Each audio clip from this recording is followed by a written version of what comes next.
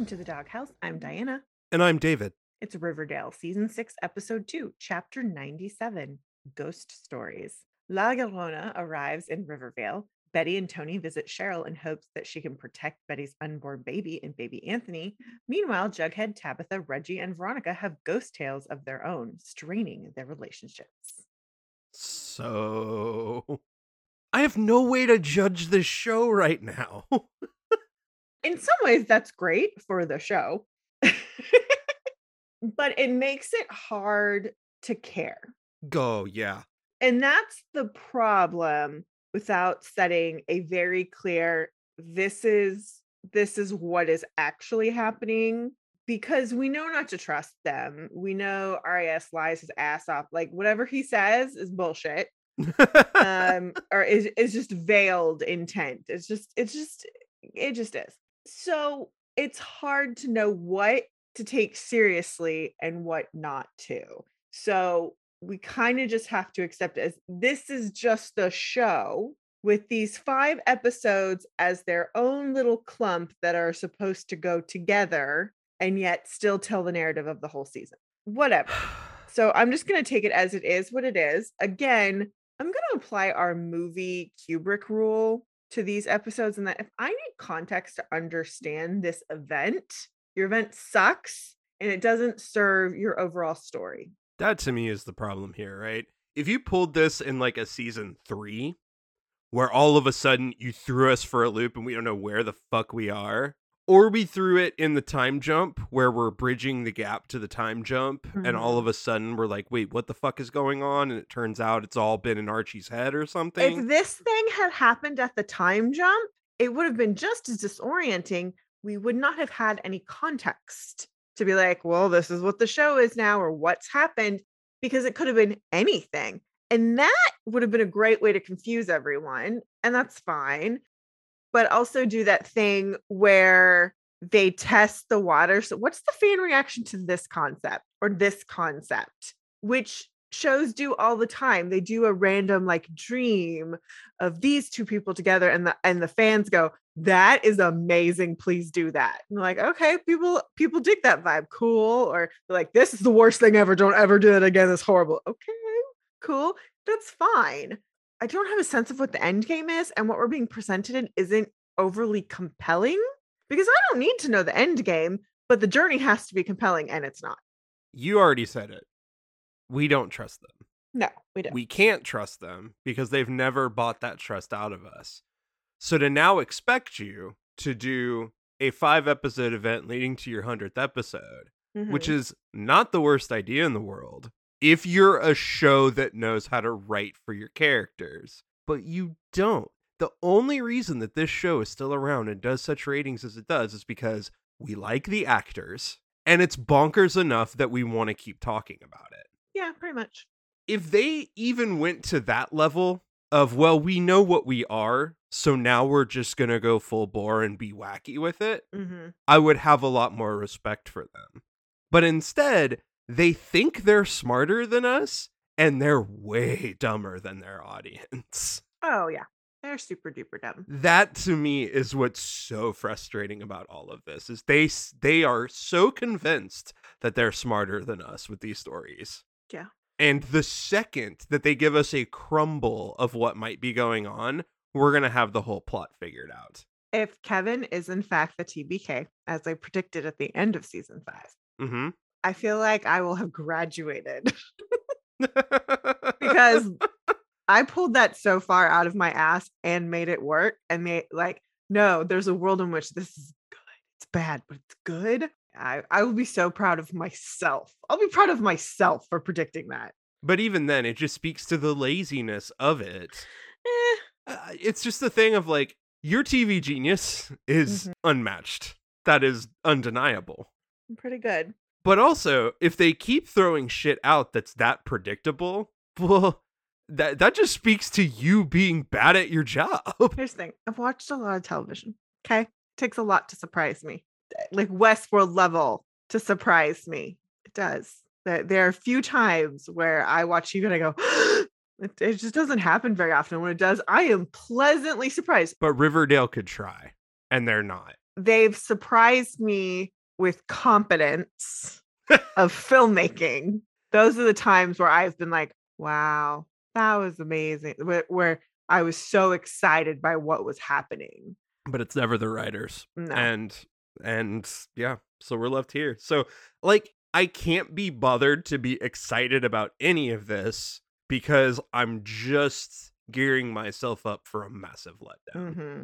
No, and that's where I'm at. And it's just kind of like, okay, well, just gonna let y'all do this thing. We have 3 more episodes after this, and then we have 2 months off. So whatever. Like it's hard to really care. The only way you're gonna get my attention is if you go crazier than Chad Michael Murray in an Evel Knievel suit. Well, that was entertaining. That wasn't just crazy. Oh, it was bonkers. That ride was bonkers, and you know it. It could have been way more bonkers. It really wasn't that bonkers. It was stupid, is what it was. It was stupid. Yes, bonkers stupid. All right, well, we start this episode with more Jughead presentational. He's at Pops. I love this. This is fun. I like this aspect of what we're doing. Yes, thank you. More armchair commentary.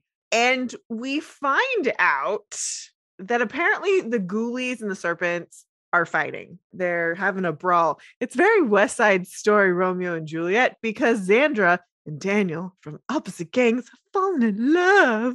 And we see this fight, and Darla's there, and Tony throws a knife at Darla, and her son Daniel jumps in front of her and takes it to the chest. And then we find out after a 3 months later subtitle that it haunts Tony that she was aiming to wound, not kill, and she killed Danny, Darla's son. Okay. I have questions. Don't we all? Number 1, what the fuck is Darla doing as a ghoulie? Darla's been a free agent gangster this whole fucking time. You know, I'm fine with it. Darla's a thug. The end of story, okay? That's fine with me. Here's the thing. We haven't seen her in a while. So things have changed in Riverdale. Maybe that was where the best game was. I don't care. I am fine with this because this is a reoccurring NPC, essentially. So, like, we need this situation. How are we supposed to care? Okay, let's use a name that we've used before. Does this fit? Sure. If you're trying to pick apart the Darla Dickinson in this, we have bigger fish to fry. Like the fact that Tony's not in goddamn prison. or at least awaiting trial. Awaiting trial. This is manslaughter at best. Yeah. And I'm not in, likely. It's likely. I'm not in favor of this stuff necessarily, but like if we're just talking normal legal consequences, this is a pretty open and shut case. The fact that she's just talking to a fellow social worker about this 3 months later, nah, that's not how this would go down. She's not talking to the social worker. She's talking to the therapist. Whatever. I don't care about that. But yeah, she should at least be like awaiting trial. All of this is like, what? This is not how any she of this killed works. a kid. Wow. They really went way too far out to begin the episode. It was just a lie to drive home the point that Tony would do anything to protect baby Anthony. Okay, cool. So then we cut to Jughead. He's watching TV. You know, he's very comfortable in their new apartment. Tabitha's like, hey, good luck with your writing. Will you hang up these pictures? And Jughead's like, yeah, sure. As he's just shoveling food in. Okay. Just a little slice of their life. And then we cut to Reggie looking at a photo of him and his dad. It looks like it's after a football game. Phone rings and it's Veronica. And we find out that Reggie's dad is in the hospital and it doesn't look good. And that he's been told that he shouldn't visit him because it doesn't help when he's having a bad day. And so Veronica says, it's okay for you to be upset about your dad being sick. And Reggie just kind of says, what kills me is that we were doing better. And I thought we'd have more time. And, like, it's just sweet. It's like, okay, now we know what's going on with Reggie and his dad. All right, cool. Like, that's sad, but okay. I do like it as an opportunity to show more complex emotions from Reggie, because That's Charles true. Melton is fabulous. Yes, we all knew that. So he hangs up the phone and he hears a car engine revving. We cut to outside and there's a man at the dealership where Reggie was taking this phone call. And this guy's got this car. It's beautiful. He's like, oh my God, I had one just like that. And he's like, I will give you double the blue book value for this car. And the guy's like, yes, thank you. Let's make it work. Let's make it happen. And then we cut to later, Reggie is waxing the car. He's getting in the car. And this is 100% Christine vibes from Stephen King's story. Mm-hmm. And as he's, kind of like singing to himself, and we see a woman in the car. And we're like, who's this? This is a woman we've not seen before. Nope. And the phone rings, and all of a sudden he's like out of his like fantasy world. And it's Veronica. She's like, where are you? I don't mean to be a nooge. A nooge? They give her the stupidest, 40 slang to say. I know, it's so bad. I wish they just let her talk like a normal person. Really cute. And he's like, oh, I was doing some paperwork. I'll be out the door. All right, cool. We go back to the Jabitha apartment, and Jughead is sitting on the couch reading comic books, and Tabitha comes in and is like, what happened to the art? And he's like, I'll do it tomorrow, I promise. And it's like, all right, okay. But she's annoyed. So she picks up a hammer and nail, and she goes way too hard for a nail. Her hammer goes through the wall, and they're like, oh, this doesn't look good. And like, wait, there's a draft. And next thing you know, they've unearthed an entire room nook on the other side of this wall filled with ships in a bottle. Mm-hmm. And Jughead's like, I can make this into a little writing nook. I'll put my desk in here. And Tabitha's just like, uh-huh. And they notice that the bottles that with the ships in it are Scotch bottles. She's like, hey, isn't that what you used to drink? He's like, yeah, when I could afford it. Just, a nice little notice.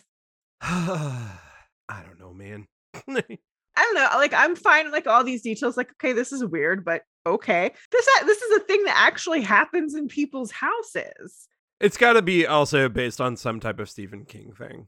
Wouldn't be surprising. Like it's a nook or a corner gets, drywalled up because it's like it's wasted space. It's not helping us.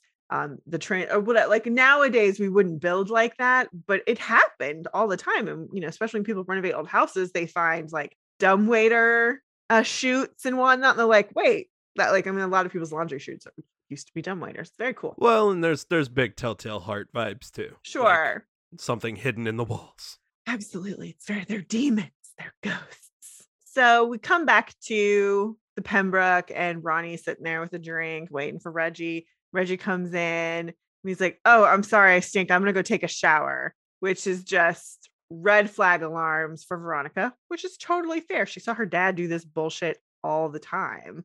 Dude comes home saying, I need to take a shower. That is TV stereotype for dudes having an affair. Who doesn't look visibly dirty. It's like, dude's having an affair. He has to go wash the other lady off of him. Like, that's it. Like, that's what it is. Then we cut to the river, and a lady with looks like some traditional funeral garb rises from the lake and then walks past the Rivervale sign. So yeah, that happens. And we go to Thornhill, and Juniper is being drowned. Which is a big old signpost. It's like, whoa. Juniper and Dagwood over the Cheryl. This is interesting. No, we knew they were going to be at the end of season 5. Should they be permanently with Cheryl? No. Cheryl says that she's taken the twins after we find out that Polly's dead. Mm-hmm. So that tracks. It's weird that they would be living with her, but whatever. I'm not going to pull at that thread. So, yeah. Well, none of this is real.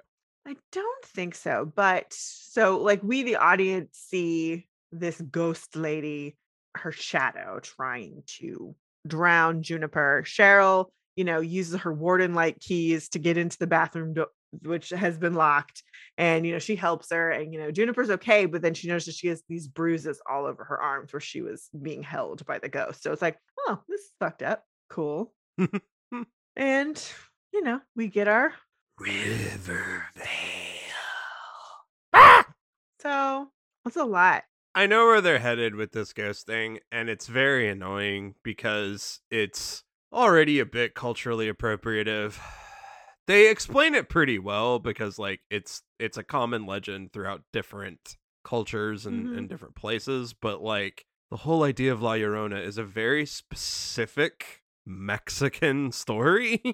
There are a lot of things here that I don't love, but whatever. It's just at this point, like it's just not worth talking. It's not worth it. Oh, this fucking show. Like, you want to tokenize Tony Moore? Go for it. Good job. Oh yeah. No. I mean, there's a part of me that's like, you have a character, a core 4 character who you've established in this universe as Latine. So why is she not pulled into this part of the story? Because of the structure of this episode, and look, we can get into all the different problematic bullshit around how they framed this story. I know why. It's because these writers fucking suck and they don't care and they're not paying attention. The other thing is like, this is the other problem with how they've structured these 5 episodes, because they're trying to set it up like it's a Twilight Zone episode, but those are self-contained. And while so far these kind of are, in this particular episode, you have 3 different stories happening, but none of them are good. Oh no, the whole thing fucking sucks. It should have been one goddamn story. The first episode, okay, because you have to touch on all these points, but you told one story. Yes. Cool. And then we're branching off into other bits from the seeds you planted. Okay, cool. But this should have been focus on one story with more seeds and little branches. Like the one that I think was still done well without being a focus was the Jughead Tabitha, because it didn't take a lot to understand what was happening. And that still fuels a story later on. But it doesn't incorporate the main spooky thing that's going on in this episode. It just doesn't. Like literally they just said like, let's pick a theme. Ghosts, done. Car ghosts, lake ghosts, house ghosts, done. Because they made a hyper specific choice about a type of legend and story. Absolutely. You needed to stick to that. Or you needed to make it so vague that ghosts are all over Riverdale. Or they should have picked the ghost that they did, well, not ghost, but the witch that was very similar from Sabrina to help tie in this person you're going to bring later. Look, I know we often get into different possibilities with this stuff, but it's just like, what? Why even bother at this point with this fucking show? I'm annoyed. So we cut to Betty and Kevin chatting at school, and they're dressed very formal. This is definitely an alternate universe, because in what world do they both wear blazers to school? I mean, Betty is an FBI agent. They are teachers at this school. They do not wear blazers. Betty's not a teacher anymore. She's an FBI agent. I bet you she still teaches auto shop. But anyways, I don't think so. She is at the school wearing a blazer. Why? Official business. Also, Kevin wearing a blazer as a teacher at school. Why? Because he looks cute in a blazer? He does. I will grant that. If that is the sole reason, fine. But it was a definite costuming choice that I was like, okay. Especially once Cheryl walks in dressed like a high school harlot. I mean, come on. She's wearing the brightest thing in this whole color scheme. It's short as hell and pink. She looks beautiful. But like, you're supposed to be an authority figure and you're dressed like in front of children. Like, she's definitely an authority figure in the world. But in front of children, this is not appropriate. Turn into an old woman. I just found it very funny. And it's like, well, maybe that's the reason they're in blazers. Don't know. Anyways, Cheryl comes in to ask Betty, hey, can Alice take the twins for a couple days? I'm like, yeah, what's going on? Oh, because some evil water nymph out of M. Night Shyamalan is coming to haunt the hills of Thornhill. And she's like, will you let Alice know or me? And Betty's just like, it's great. I like it. I love those interactions. We go over to Pops, and Tabitha is talking with Miss Gordon, their real estate agent, and they're going over the floor plan. And she's like, oh yeah, so it is here. It's always been the floor plan. Why didn't you tell me about this? And Miss Gordon is just being like, that's curious. And Tabitha just was very right to the point. It's like, aren't you legally required to tell me about anything, unfortunate that happened there? And she's like, oh, I did, to your boyfriend, which is shady as fuck and not a real, that wouldn't be okay. No. No. But it drives the plot along. Sure, fine. It should have been something that's like, oh, I told Jughead, he said he was going to relay it to you. I apologize for not disclosing it to you directly.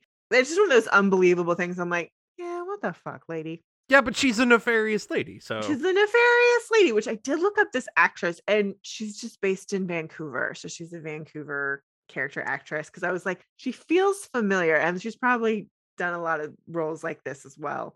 So she's not anyone super crazy that we should know.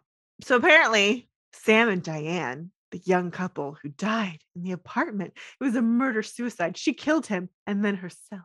I'm still mad that they didn't make a joke about chili dogs at the Tasty Freeze. Pop Taste chili dogs. Like, come on. You had it right there. You could have made so many lyric jokes and you didn't. You didn't, Riverdale. God, if they would just lean into their bullshit. Sometimes, and just be like, 2 American kids doing the best they can. Come on. It's so easy. Let it rock. Let it roll. Just be like, how are you and Jughead doing it? We're just 2 American kids doing the best we can. Like, that would be hilarious. It's going to come up. I bet you it comes up later in the season, and it's going to be in the Jughead narrator presentation. Just 2 American kids doing the best they can. It's fine. It'll be funny. I'm here for it.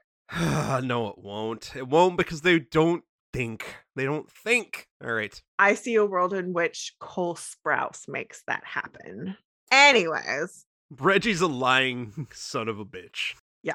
Reggie's going to get himself in trouble by reverting to some high school shenanigans. Ronnie's at the Pembroke. She's supposed to be going over something with Reggie. She calls Reggie. Reggie is sitting on his car at the school. And he's like, oh, I can't make it. I'm at the hospital. And then the school bell rings. At a school bell, you are so busted, Mantle. And so then we cut to Reggie in his Letterman jacket, reminiscing in his car. Which, okay, I'm fine with all of this. This makes total sense. Like, he's sitting in his car. He's thinking he's really cool. Ronnie shows up and she's like, I thought you were having an affair. What's going on? Where did the car come from? So he explains, he's like, I used to have the same car. And she's like, oh, that's right, Bella. It's like, yeah, my dad gave me her. And it was like the greatest day of my life. And so when she came back, I just, and she finishes it, he wanted to relive some happy memories. She's like, well, why didn't you bring it back to, the Pembroke? And he's like, well, she needed a little fine tuning. And, I need to give her a little TLC, get her purring again. And Ronnie's just like, that's fine. You don't have to sneak around. Just don't forget, I can use a little TLC every now and again too. And so then they open the car door and they're going to go fuck in the car. So that's fine. I have a crazy idea. I'm fine with all of that. They're consenting adults.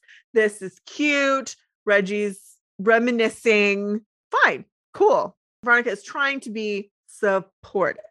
This should have been just the core 4. The whole Tony-ness of this whole storyline means shit to me. Like, you set it up on such a bad premise to begin with. Yeah. With the whole Dane killing the Darla's kid thing. Yeah. And all of it through, I'm like, oh, so this never should have been one of your storylines at all. You should have had 2 separate episodes, one of which is the Christine episode, and just make it all about the car. Because now we have way more time to spend there. Mm-hmm.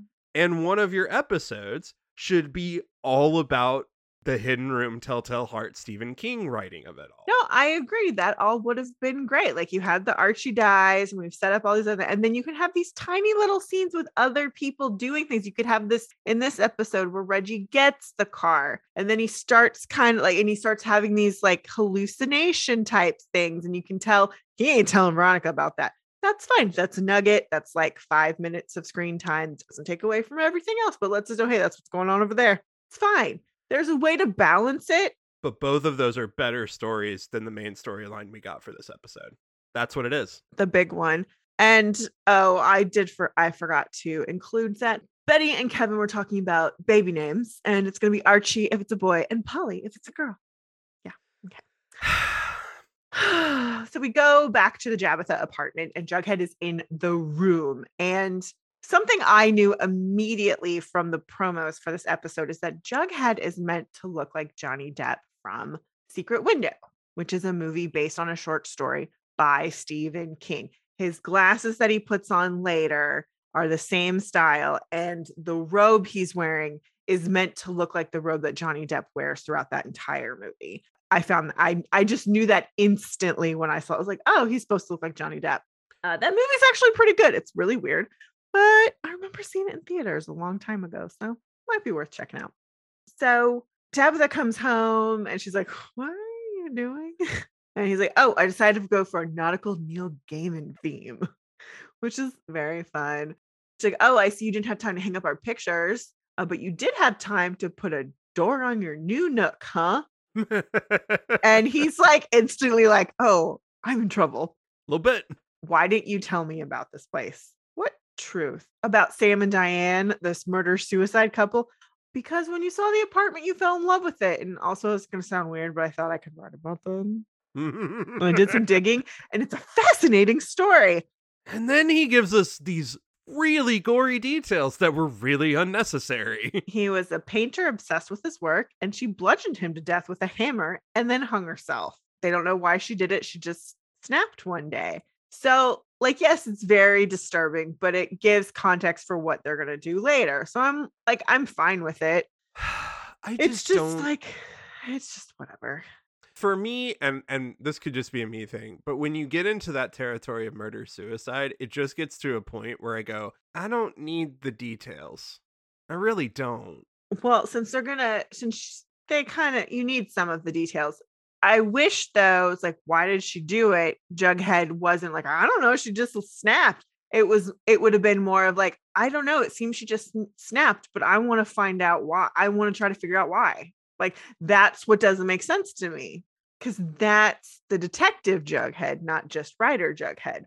Yeah, it feels so thrown away, I think, in how they're saying it almost. So he doesn't really apologize, but he goes, I should have told you I'm not going to do something like that ever again. And if you're worried about ghosts, I'm not. So it's like, okay. And Jughead goes, well, on the plus side, I'm feeling kind of inspired. Are you writing again? No, but I'm getting close. It's like, okay. And this is going to translate to some BS in the actual outside world where, like, part of all the bad stuff going on is that he doesn't feel like he can write right now.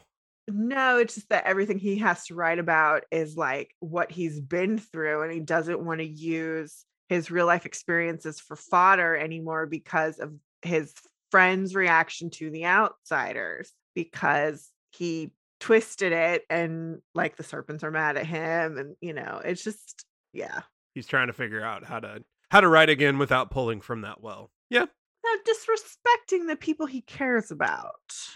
Which is fair. It's a fair concern. We go to Tony's office and Betty's there talking to her about another serpent murder. Apparently there was an incident of domestic violence. It looks like a mother drowned her daughter in a bathtub. And she's like, her name is Lucinda Villa and her daughter is Sandra. Tony knows exactly who she is. And Dr. Curdle is saying that there are bruises on her shoulders, and it's kind of like someone held her under. So the FBI wants me to charge her mother with murder. And Tony's just like, I know, Lucinda, she would never hurt her daughter. And Betty's like, well, she's not talking to me, so maybe she would talk to you. And Tony's like, okay. I'm like, all right, cool. Like, fine. But like, I like Tony and Betty working together. It's still a little weird because Tony's the leader of a gang. But whatever. It's a nuanced relationship. We go to the FBI office and Lucinda's there and Tony's talking to her and, she's like, I know you didn't do this. So who did? It was La Llorona. And then we cut to Betty going like, who or what is La Llorona? So Tony explains, according to old folk tales, it's a spirit of vengeance who preys on young children. She drowns them. Okay, Tony, I appreciate your help. And I want to give Lucinda the benefit of the doubt here, but I can't put spirit of vengeance on my report, which is so bureaucratic and so an Alice thing to say. I love that it came out of Betty's mouth. I hate all of this so much. I agree. What's interesting here is I'm like, I don't like this episode. I knew that off gut feeling. Didn't realize why until we started talking about it. And then it's because they trivialized the endangerment of children for a fucking plot point. I mean, that's the whole show, David. You have a baby in this world, it's gonna get endangered. It's just a fact. Let's not maim or murder the children. That's just the threaten their lives. That's just par for the course in this universe. But anything else, no. It was easy enough to suspend disbelief with like the core four for a while. Sure. I don't know why. It shouldn't have, because they were also fucking children.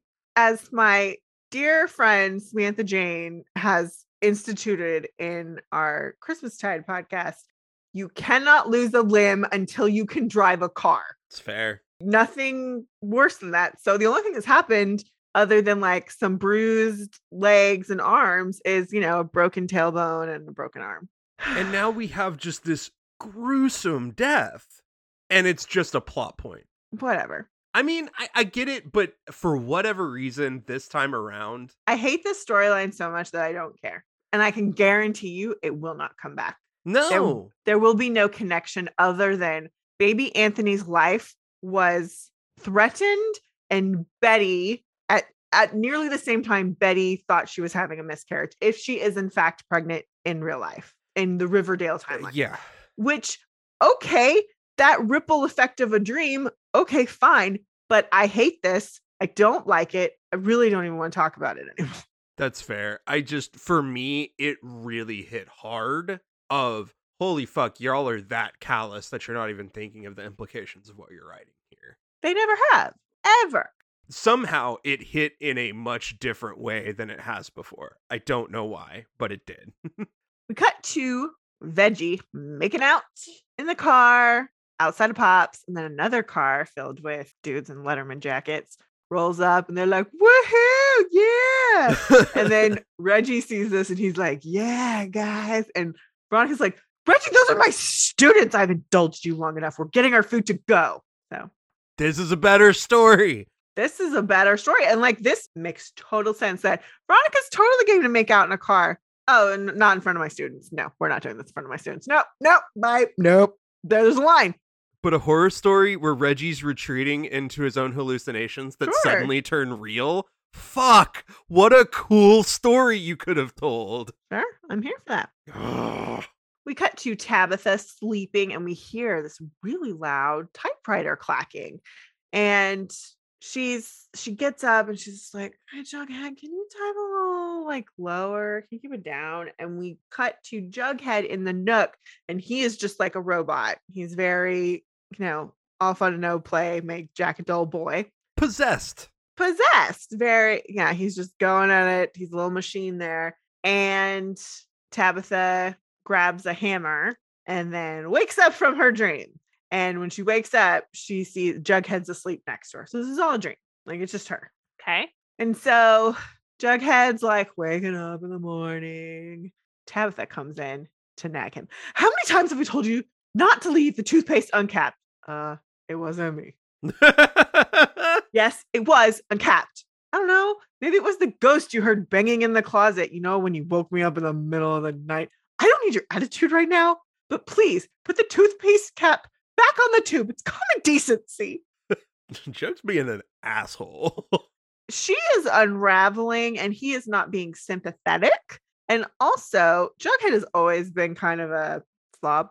Yes. So he is an adult human living with another adult human, and he has to actually learn to compromise. When he was living with Archie and Frank, no one gave a shit.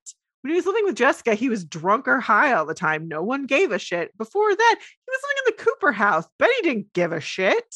And there was Alice to clean anything up. So who cared?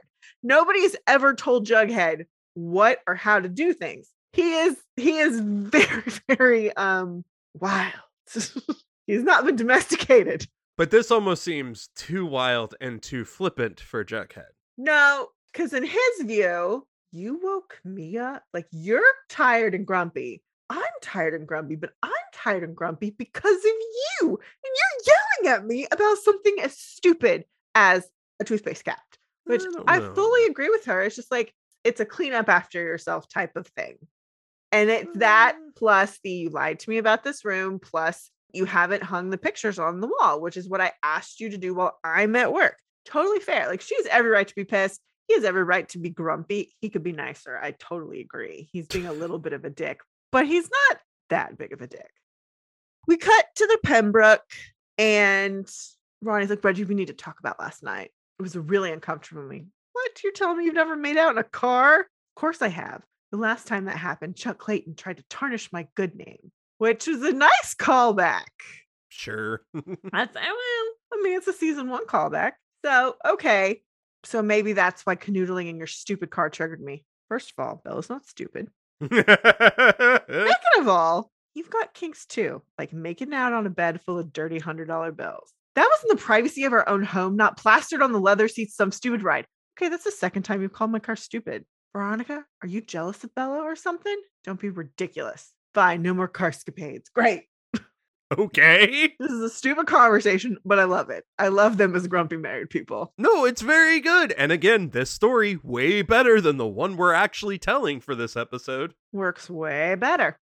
We see Tabitha cleaning up a broken plate at Pops, and Pops comes out. He's like, hey, are you okay? That's the 3rd plate you dropped today. And she's just like, Grandpa, I haven't been sleeping well. And he's like, any reason in particular?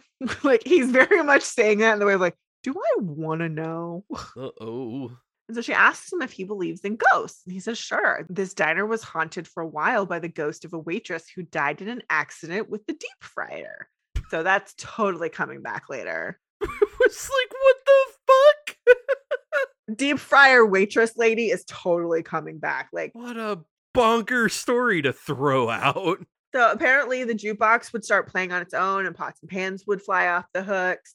And Tabitha asks, well, how'd you get it to stop? Valid question. He's like, hey, remember those riots we had in the 80s? Like, when every window was broken? Well, after that night, we didn't have another incident. It was almost as if the racket scared the ghost off. I guess the dead can be as afraid of us as we are of them.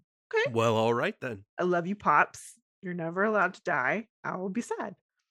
Again, good story plot. Interesting. That lady's coming back later. I guarantee you. It's happening. We cut to Veronica chatting with Hermosa because she's still alive and a person in this world. She just says he's going through a quarter life crisis. And Veronica's like, oh yeah, that does make sense. Especially with what's happening with his dad. And Hermosa's just like, my advice, cut him some slack. Let him play with his toys. Get him some fuzzy dice. Which is adorable and correct. And Veronica's like, yeah, you're right. I mean, it's not like I'm actually jealous of Bella. Which is funny because she totally is. Oh, very. The way he lusts after that car, that's how she wants him to look at her. Of course. Which is totally fair, but it's just like, give the guy a break. Like, so I really appreciated that Hermosa was like, look at what's going on with him. It has nothing to do with you. Calm the fuck down. So now we cut to Tony in her office. She's reading about La Llorona. And she calls Betty at the FBI office. And they have this little conversation. We're just like, yeah, Lucinda's sticking to her story. And Tony's like, I know it sounds crazy, but is there a universe in which she's telling the truth? I did a lot of research, and ghosts like La Llorona exist in different cultures. They're spirits of unfettered feral motherhood. And there's different versions of the legend, but they're always mothers and they always go after children. I even read one article where they went after an unborn child. And at that, Betty's like, you know what? That's enough. I'm sorry, but your friend is going to be charged with murder. And Tony's like, Betty, you need to listen to me. Something very bad is happening in Rivervale. And I don't think any of our children are safe until it's over. Why would you do this to Tony? And Betty, why would you do this at all? So yeah. It doesn't get any better. There's nothing else to say. Nope. Woof. We cut back to Jughead in the Nook, and his chest tattoo appears to have gotten bigger. It's like it's growing. It's weird. That just might be bad makeup, Jeb. It could be, but it's very bizarre. And he's playing with the ships and the bottles. And Tabitha comes and is like, okay, I figured it out. It took me all day, but I figured out how they get the ship in the bottle. And she's like, is this seriously what you did all day? Yeah, I got fixated. I thought you were writing. That's our deal. And Jughead's like, no, I get it, but this is just my process. I'm refilling the well of my creative subconscious. Oh boy. I mean, to be fair, it's a thing, but it's like, you are not being a responsible person. Nope. So it's not an excuse. And so then she looks at the desk and she sees scotch bottles. What about these bottles? What happened to the scotch that was in them? Nothing, Tabitha. I picked these up behind the white worm. Hey, I'm not drinking again, I promise. And I think I'm ready to start writing again. And Tabitha's like, okay. Which, all fair. All fair. His behavior feels sketchy. She's already on edge with him because he's not doing what he said he was going to do. Fair. I'm fine with this. This makes sense to me. Huh. Yeah, that seems to track over to real world in some sense of it's going to be far more benign than what's going on here, but it's going to be he's trying to get into the rhythm and figure out what he's going to do, but in doing so, he's doing things that seem to follow that old path even though they're not, and that's causing friction. Well, before the time jump, he was always sober, pretty much.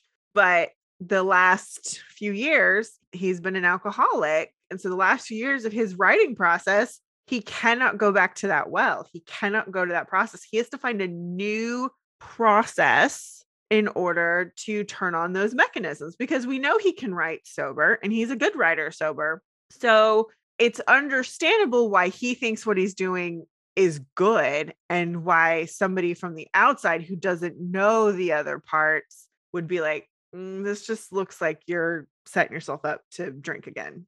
Mm-hmm. So, yeah, well, we see Betty sleeping in her bed and La Llorona visits her in the night, touches her stomach. Betty wakes up. She's got a bloody handprint on her shirt. Cool. We go back to the Jabitha apartment and Jughead is type, and he's like, oh, it worked. And Tabitha's like, what? What did? I've been writing all night and the words have been just flying out. Look, it's a novella. It's almost finished. And just prior to this, Tabitha opened the fridge and finds the hammer on top of pizza boxes in the fridge. That just loopy thinking about the book and not thinking about where he's putting shit. Which, okay, this is a creative person. That happens. Okay, like it happens from time to time. So she's really excited. She says, I can't, when can I read it? And Jughead's like, oh, I don't let anyone read my vomit drafts, like, ever. But the second I revise it, you're going to be the first one to read it. Okay. And she's like, okay. And she's genuinely happy for him. Just like, okay, maybe now that he's gotten this energy going, he'll be able to like settle. Like, you can see it on her face. It's great. Erin Westberg is fabulous. Love her as Tabitha. She's been a wonderful addition to the show. Cool. Good. Did you see when she picks up the milk that's been left out? Yes, I did. I have my note. There is apparently a missing boy in town. His name is Archie Andrews. Have you seen him? I have seen him being murdered by Cheryl Blossom. I do love. That's adorable. It's very cute. Very, very funny. I have seen some people with some comments about the date of Archie's birthday. So Archie is 25 in universe, but previously on his fake ID, his birthday was like a year before. It was some nonsense. It was very funny. Well, see, that makes me think that this may be a thing that pops up in the future episodes of like Tony Topaz is missing, and slowly but surely as we do these again episodes, things are getting worse and worse and weirder and crumbling around them. So something to keep an eye out for. We cut to Ronnie with the fuzzy dice and she's visiting Bella and she's like, you know what? This is a nice car. And so she gets in the car, she puts the dice in the rearview mirror and she flips the visor and a photo falls out. And this is beautiful girl. And on the back, it says something to the effect of, if you never need anything, I'm here for you. Here whenever you need a shoulder to cry on, XOXOXO. Okay, so that's very flirtatious. Uh-huh. And so she's like, Reggie Mantle, you lying cad. And so she's in a rage and she's walking down the halls of school. She bumps into Waldo and she drops the photo. He's like, oh, what are you doing with the photo of Miss Soprano? What? Who is she? Oh, she was our driver's ed teacher. That is until the allegations of inappropriate relations between her and some of the boys. what was her name again? Something Italian, Isabella, if I recall correctly. Oh my god. So I love it. So like we're going to this well again with teachers sleeping with students? Again? Again? Oh, okay. At least here it seems that there were some consequences. I mean, Miss Grundy ended up being died. She ended up being died. She was died. She was died. She became unalive. Miss Grundy ended up being murdered. So like that's cool. But why? Why? Riverdale has a problem. We have to think about how that translates over. Sure. I am almost wondering if there is something with Reggie and Miss Grundy from the past that they might bring up. I don't love it. But it might be something. Like it could be something about why he's got insecurities and different things like that. Sure. Again, it's a stupid thing to bring back up because it was a terrible storyline to begin with. But I do think that there's a way to parlay it into a future storyline since you've already cemented that in this world. Part of what gives me signposts for stuff that's, this isn't real is like all of it winds up being a little too convenient to be real. Yeah. Which, again, play into that more. That would be far more entertaining for us. But, it's fucking WandaVision it, for fuck's sake. So we cut to Tony in class. There's water dripping. And she kind of looks up and there's this big stain on the ceiling. And she sees La Llorona pass in the hall. And she runs out. She's like, I know who you are. And, she kind of turns around and is like, Tony pulls the fire alarm and grabs an axe. And she's trying to get to her before she basically runs away. But she leaves those gross, bloody, like, footprints. And Kevin comes out, like, worried about what's going on. He's like, what the hell, Tony? So we cut to Dr. Curdle's office. And the big question mark sign is still there. Because, yeah. And we find out that Betty has had a hysterical pregnancy because she is not pregnant. And she's like, what? You told me I was. I took a test and it said I was. Like, the hysterical pregnancies manifest the same symptoms and conditions as actual pregnancy. Perhaps that's what happened here. And this is true. Yeah. But they should have had this go on way longer before they had her like tell us it was a hysterical pregnancy. Because then it would have been like, what the fuck? It would have been more like twisty. And here you're just like, okay. Oh no, here I'm like, fuck you. Oh, I've been in that place for a very long time. So whatever. So we cut over to Betty at Pops and she calls Tony. She's like, I believe you. I think La Llorona is in Riverdale and I'm going to try to help Lucinda. And Tony's like, thank you. But did something happen? She's like, I'll tell you later. Okay. But there's a hunch I need to pursue. Can we meet up afterwards? Absolutely. Okay, I'm here. So then Tabitha comes over. It's like, hey, do you need more coffee? Decaf, please. Is everything okay? I'm just a little on edge. How's life with Jughead? And this is where that line would have been amazing. I had no idea living with a writer would be so intense. But it's like, oh yeah, he can be pretty single-minded when he gets in the weeds with the story. But it always very exciting to read those early vomit drafts of his, to which Tabitha, of course, is like, you let Betty read though. Because that's the real ghost in their relationship is the Betty of it all. Which, okay, if we were focusing more on this story, genius. That would be genius. Is that the real ghost isn't these ghosts of people who died here. It's the people in our lives that are still haunting us because we haven't dealt with our shit. Cool. Thank you. I'm done. First of all, why are they so dumb that they can't see that? Second of all, somebody did make this point, and I actually thought it was pretty good. Okay. From just like a fan standpoint, and way better for writers to explore, is the fact that, there's actually a good explanation for why Jughead might not do that. Mm-hmm. Is that after Betty, he doesn't feel safe enough to share that stuff as much anymore. True. He was hopelessly in love with Betty. He trusted her opinion. He knew he could rely on her for honest feedback. And all the stuff with Jessica. Yeah. Which, like, I know there was a practical consideration with that story getting out in that storyline, but still, there was also an emotional thing of like, you didn't give her my draft, did you? Well, there's that, but it's also that relationship was just very toxic for both of them. And so one of the problems with Betty and Jughead was that they were too entwined in each other's shit. Yeah. And so if he lets Tabitha be a part of this aspect of it, then he's repeating that pattern. So he's trying to break it too. Like, no, that's a perfect point. It's a different relationship. She's a different person. And he doesn't have that with her yet. Doesn't mean he won't later, but it's going to come up. It's going to come up another point. Of course it will. Of course it will. So she's like, oh yeah, he wanted me to experience his stories in the rarest form, you know? Yeah, same with me. Tabitha's just like, fuck you, bitch. You can just see it on her face. Love it. Well, to be fair, she's not so much mad at Betty. No, she's mad at the situation. Jughead. Jughead's the devil. He's the worst. Yes.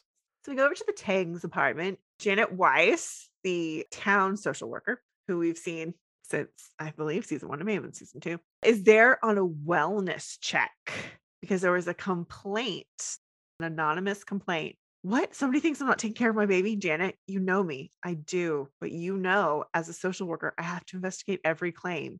And Tony's like, I don't know what to say. And she's like, who was it? Was it Kevin? Which I fucking love. Like when they said that, I was like, oh. Yeah, no, your theory's coming more and more true every fucking day. Who's the one that called Archie both times about all the cult shit? Kevin. Now, they did this part well. If there's nothing going on, if this is just a misdirect for like her own insecurities about her relationship with Fangs, like that whole situation, because they, as far as we know in the show, there's been no closure on it. Having Kevin be the one to see her in the hallway with an axe, like, what the hell, Tony? Fair. He witnessed her in that state. Yes. Fair. I'm glad because it makes sense. It also makes sense for that to be the first thing that she thought. Like, well, he's the one who would have called because I had a bad day at work. Oh my God. But still. But my alarm bells went off and I was like, ooh, do. I'm so cool. In the meantime. So anyways. Fucking ghost lady's coming to get baby Anthony. Baby Anthony's in his room chilling in a really cool crib. And Lake Ghost Murder Lady is coming to creep out of the closet to be like, Scooby-Doo it. And next thing you know, baby's crying. They walk in and baby Anthony's on the floor. And there's also a puddle of water. Oh no. And all Janet Weiss can think is like, okay. That baby just jumped out its crib. That's not the mama's fault. No, I don't think they were going to take it any farther than that. I think she's just like, what the fuck? Because babies cry. Babies also, shit happens. But the puddle of water. Puddle of water's like, what the fuck is this, bitch? Anyways, she lives in Riverdale. It's fine. And now comes the most unearned scene I think I've ever seen. So we cut to the garage with Bella in it. And it has been fucking destroyed. It's like she took a screwdriver and just stabbed the car over and over again, which if that's what she would have taken so much strength and energy to do what she did to this car. Fuck. In television parlance, a baseball bat will do this. In television world. Yeah. In real life, no. Sure. But what the... Again, the stakes were not set for Reggie to be in like weird, not in his right mind, losing it land. Sure. For her to go to this length.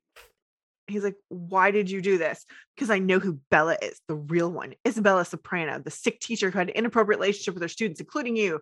And Reggie's like, what? And she's like, I've had to stomach a lot, Reggie, but I will not allow you to romanticize an abusive relationship. She was an adult and took advantage of you. Which, okay, looks like they're framing this appropriately because that's correct. Because they didn't do that with Grundy, you fucking idiots. But also, what the fuck is this gonna do about that? The sick obsession with your car is just a continuation of that toxic dynamic. No! You are such a fucking cunt. They took such a cool storyline and fucking ran it into the ground. Because again, if this was a single focus and Reggie's like full on like disgusting in the garage literally all night, nobody knows where he is, like he's only with the car ever and like losing it, and she is driven to the point of like, the only way I can finally get your attention is to smash the car. Yeah. Then it makes sense. But no, this is some toxic Hiram bullshit. It makes no fucking sense. No. Veronica's turning into her father. I'm not getting exactly what I want from you.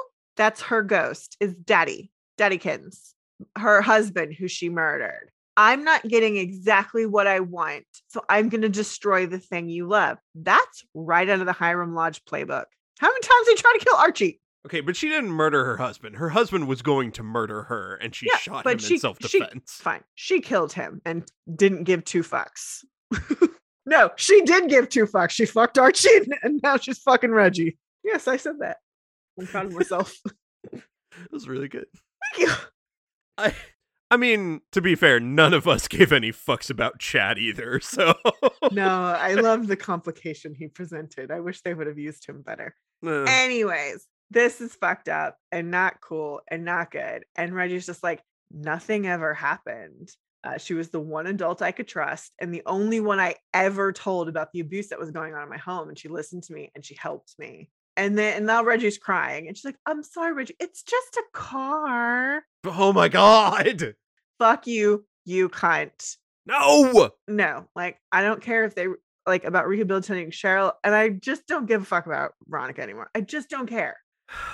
Again, I just feel bad for Camila Mendes. I go, what the fuck are you doing for her? I don't know. All their contracts are up at the end of the season, so.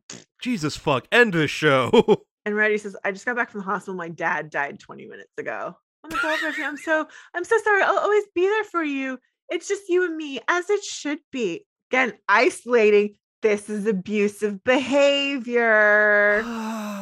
She's an abusive person. We already know this before, but now it's like really coming out. Yeah, she's turned into her father. Because that's her ghost. That's her relationship ghost. So we go to the Tang's apartment and they're looking at a map. And Betty's like, Tony, I found something, a pattern. She's retracing her steps and there's a direct line from Sweetwater River, first Thornhill, where Cheryl encountered her, then Lucinda's, my house, Riverdale High, and now this apartment where she came after baby Anthony. And so they're like, okay, we think the target is baby Anthony. And so Tony gives the baby to Fang and says, take him to the White Worm and surround him by serpents. I don't think she'll go after him in a crowd. And then Tony like takes her stuff. He's like, where are you going? I'm going to Cheryl's. You need to contact that ghost bitch. And she's the only person who knows how to channel the spirits. Wait, Tony finally showed up. Yeah, actual Tony. Jesus Christ. I don't like it.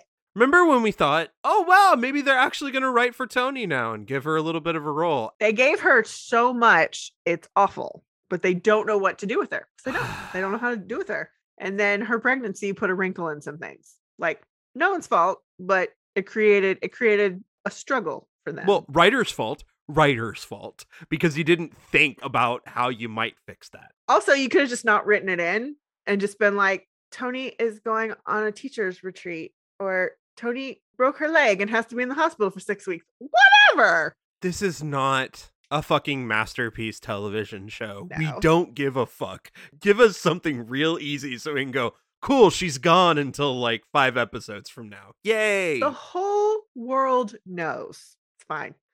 Get over to the Pembroke and Reggie is practically comatose. And it's the same day. Like, this is just after their conversation because we're wearing the same clothes. I know. We'll go to the funeral home tomorrow and finalize the arrangements, but everything's in order. And he's like, thanks, Ronnie. I have a surprise for you. I was going to wait until things calm down a bit, but I think my Reggikins deserves a pick-me-up. And so she hands him this present. He opens it and it's car keys. You'll find that car key fits into a gorgeous Camaro SS Speed. It's just, I thought we could take it for a spin tonight. This is great, Ronnie. Thanks. I really appreciate it. And she's like, we're going to be okay, right? Of course, nothing would ever come between us. It's all material bullshit. It's just about staying in line. She's become Hiram. Yeah. Which is fine, whatever. But again, if that's what you were going to do, like, make that signpost for us. Mm-hmm. Like, point it out. This should have been breadcrumbed better. Yeah. Make a fucking choice one way or another, goddammit. Never how about you give her some agency to have a story that doesn't involve a boyfriend or her stupid fucking dad. Ugh. I mean, at least Betty's got attempted murdered by a serial killer, so that's cool. And then, joined a cult to murder her boyfriend. Yeah, she can have his baby. So we cut to Thornhill and we're having a summoning circle with Cheryl and Nana Rose and Tony and Betty. And La Llorona shows up and is like, hey, my name is Martha Mallon. I was a nurse in the children's ward of Riverdale's First Hospital. And we lost a lot of babies at that time from pox or the cold or a doctor's restless hands. And pretty soon the town folk blamed me for it. And they accused me of being a witch woman. And they dragged me and my own children to the Sweetwater River, weighed us down with rocks, and threw us in the dark waters. And we drowned. And I became this thing. So, okay, cool. Hey, I'm Martha Mallon. Martha Mallon. I would have so much respect if that's what they did. I want more ghosts to just show up and be like, hey, boo. Hey, sup? Yeah. I'm a ghost. Yeah, I murdered 5 people. Now I'm doomed to haunt this place. I'm not proud of my decisions, but it is what it is. A better ghost outfit. This is not my chosen appearance. Like, it's just shit like that. I need more of that. I need What We Do in the Shadows, but instead of vampires, it's ghosts. Get on it, Taika Waititi. Come on. So while this is happening, she's speaking through Nana Rose, and then as she's talking and she's struggling, like she's spitting out water. And so they're getting word, like, we just need a name of who called you. And we find out that it's Darla Dickinson called on La Llorona. Oh, we'll get there. I'm sorry. It's horrible and the best thing ever. What a choice. What a choice to pull Darla of all people, which again, I guarantee you it's because Darla shows back up in real Riverdale. Yeah, I'm fine with it though. I just don't care. Oh my God. So we go back to the Jabitha apartment and Jughead comes home and Tabitha is in his nook with his novella and she's clearly been drinking. She's got a drink in her hand and she's read it. She starts reading from it. She's like, she doesn't understand me. How could she? She doesn't have an artist's mind. Jughead's like, you broke into my desk. That's a huge breach of privacy and my process. Oh, right. Your process. You mean how you sit around all day playing with your toy boats while I work my ass off so that you can write a story about a wife who doesn't understand her husband and then kills her husband because he leaves the cap off the freaking toothpaste. And so, like, Jughead is right to be angry. She did completely violate his privacy and trust. But he's also being completely dismissive of her feelings. Like, there's been a build. I do really like the gradual buildup of Tabitha's annoyance and anger at him. This was very well done. So whoever was in charge of the Tabitha Jughead storyline, you get a gold star. You get a silver star from me. I'm not going gold just yet. Fine, silver star. I'm not mad at you. No, but we're not mad at you. I'm not mad, but I'm not, over the moon. You're still in Rivervale, sorry. So she's mad at him, and then she sees that he's got a case of scotch. She's like, what is this? He's like, I was gonna pour these out. Oh, so you buy scotch with my money and then you're just gonna dump it down the drain? So she takes the bottles and she starts smashing them. And he's like, no, don't do this. This is not good. And then she takes the typewriter, which we all know about this typewriter. This is a gift from Betty. Uh-huh. No, don't. And she throws it and it goes into a bajillion pieces. Like, no, that was a gift from Betty. And she picks up a hammer. And as she picks up the hammer, she catches a glimpse of herself in like a reflection of a window or a mirror. It's a mirror. It's a mirror. Okay. But she sees Diane. Uh-huh. And she drops the hammer and she falls to the floor and she starts picking the pieces. And she's just like, I'm so sorry. We're not like them. We're stronger. And we made a promise that we would work through our problems. And I love you, Jughead. And I'm sorry. And he's just like, did you say I love you? Yeah, I've been wanting to say it for a while. Yeah, I've been wanting to say it too. I love you. And then the door that Jughead had entered through, he hadn't shut. The door suddenly goes, shuts. I'm like, was that the ghost leaving? Are ghosts real now? That was one of the best Cole Sprouse line deliveries ever. ghost real now? Are ghosts real now? Because it's both tongue in cheek, but also like, but please give me the real answer. Like, I read it to be funny, but also I need an answer, please. Oh crap. And I was like, I think maybe they are, and I think maybe we scared them away. Cool. Jabbatha's official. It just took a creepy murder-suicide to make it happen. You know, there had to be some stakes. Again, I assume this would play out better in the real-world version of this, where they explain everything, but, you know. I want more of this story. I want more of this story and less of the other bullshit. Mm-hmm. So we go over to Daniel Dickinson's grave, and it's raining, and Darla's there, and she's like, well, I've been expecting you. So Tony just again like apologizes that she, that Danny was taken away from her, and I'm sorry that I was responsible for his death. Like, she's saying like all the appropriate things to Darla's like, we know you summoned La Llorona, and we need you to call her off. You can't call off La Llorona. Once summoned, once a child is promised, there's no stopping her. At least not until Anthony's dead in her arms. La Llorona. La Llorona. Okay, Azura Sky, you're the shit. I love you. I've always liked you, and I really love you on this show as Darla because it's so fucking bonkers. I'm here for this. So stupid. I love it. I just really like this actress. She's great. She's just fun, and I think this is just bonkers. It has to be fun for her. Tony makes this point. He's like, she's not gonna be able to touch him. He's in a crew of serpents. And Darla is like, you're a mother. Even if there were men standing between you and your baby, would that stop you? And Tony says no. It's like, exactly. Now imagine that primal maternal force times 100. La Llorona is a storm unlike any you've ever seen. Oh my god, they literally did the honey, you got a storm coming meme. You got a storm coming. La Llorona is like a storm. Llorona. We're just going to start saying that all the time now. It's going to become a problem. Oh, fuck me. The scene is fine, but it just lands so fucking weird because of Darla. It's all stupid. It's all so stupid. It is. I don't disagree. So we cut to the White Worm, and everyone's unconscious and soaking wet. And they find things like, well, she took him to Sweetwater. And they're like, oh, we got to beat her to the river.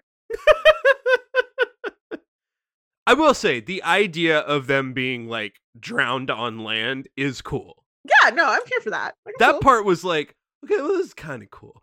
But cool. Just the also, this is such a stupid story. This is stupid, and we don't like it. Yeah. So then we go to the Jabbatha apartment, and they're boarding up the Nook. Like they're gonna just drywall over it or whatever, which I think is like, this is such a waste of space. Come on. We should have just ended their story. Yeah, but it's just kind of a sweet conversation about like, this was just our first real fight, and we survived, and we lived to tell the tale. And I wonder what our next test is going to be. Maybe love is just a series of tests, test of strength of our relationship. Well, that's kind of bleak, but also kind of sweet. So like, it's a sweet moment, and I'm fine with that, but we didn't need it. It's just pad to make sure you cover time. Like, that's literally all that scene was. Pretty much. Cut to Reggie getting into his new car from Veronica, and he pulls down the visor, and the picture of Miss Soprano falls down, which is a nice gesture from Veronica. It's too little, too fucking late, but like, and Reggie, adjusts the rearview mirror, and he sees her in the rear view. So she's still there with him. Yeah, okay. Like, that was it. I'm fine with that. I just, fucking hate the Veronica of it all. We cut to Sweetwater, and Tony's there to take Martha's place. Tony takes the baby, gives the baby to Betty, and says, hey, take care of him. Please let him know his mother loved him.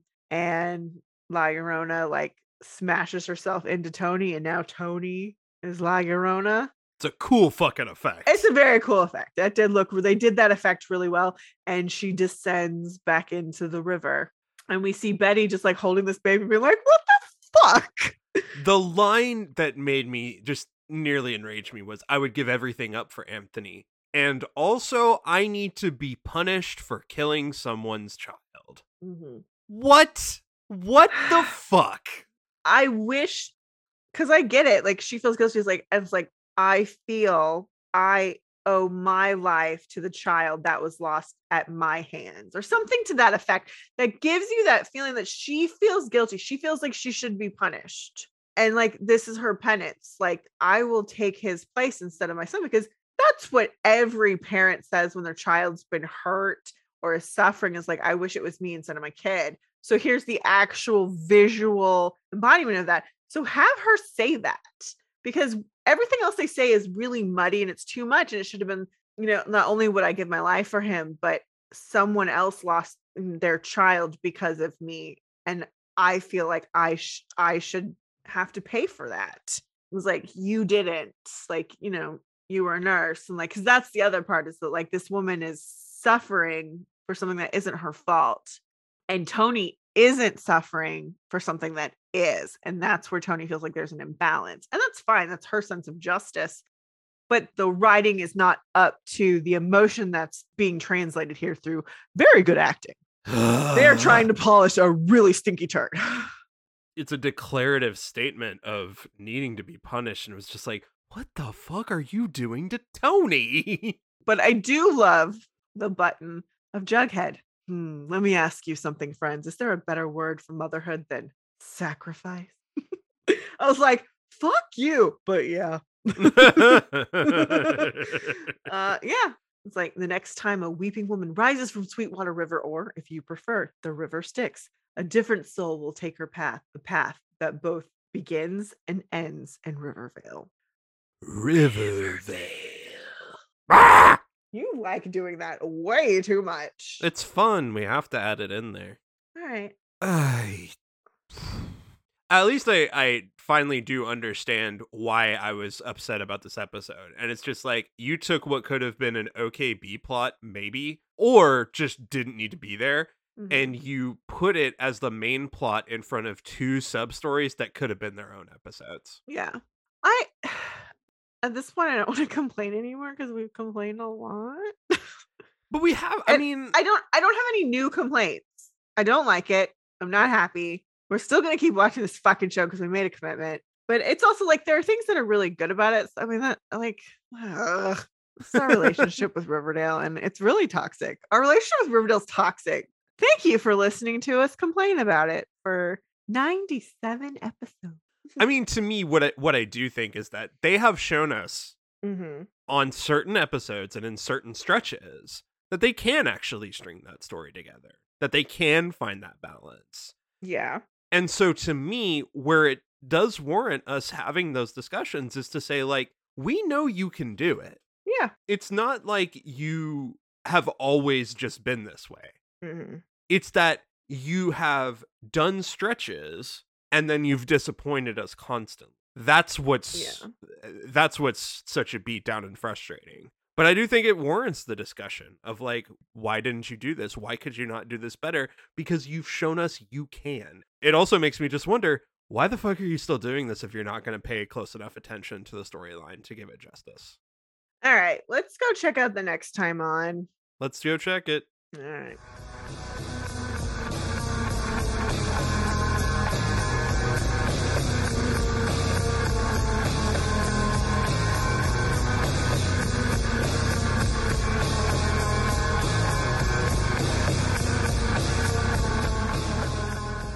So next week's episode is called Mr. Slifer and the Devil Comes to Town.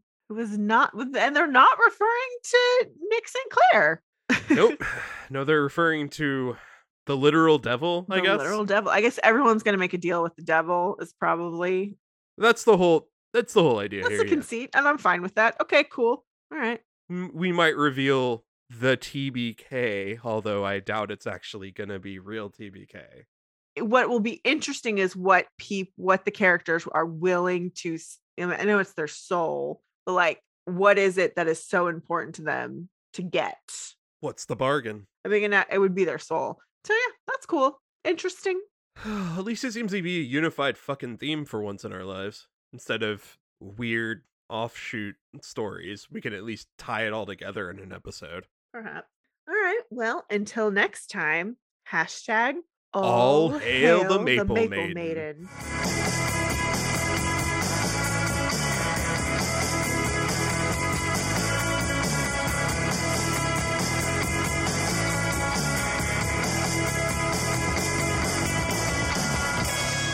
Thanks for listening. Be sure to review and rate us on iTunes, Stitcher, or wherever you listen to your podcast. For questions, comments, and recommendations, you can email us at macintoshandmod@gmail.com or find us on Twitter, Instagram, and Facebook.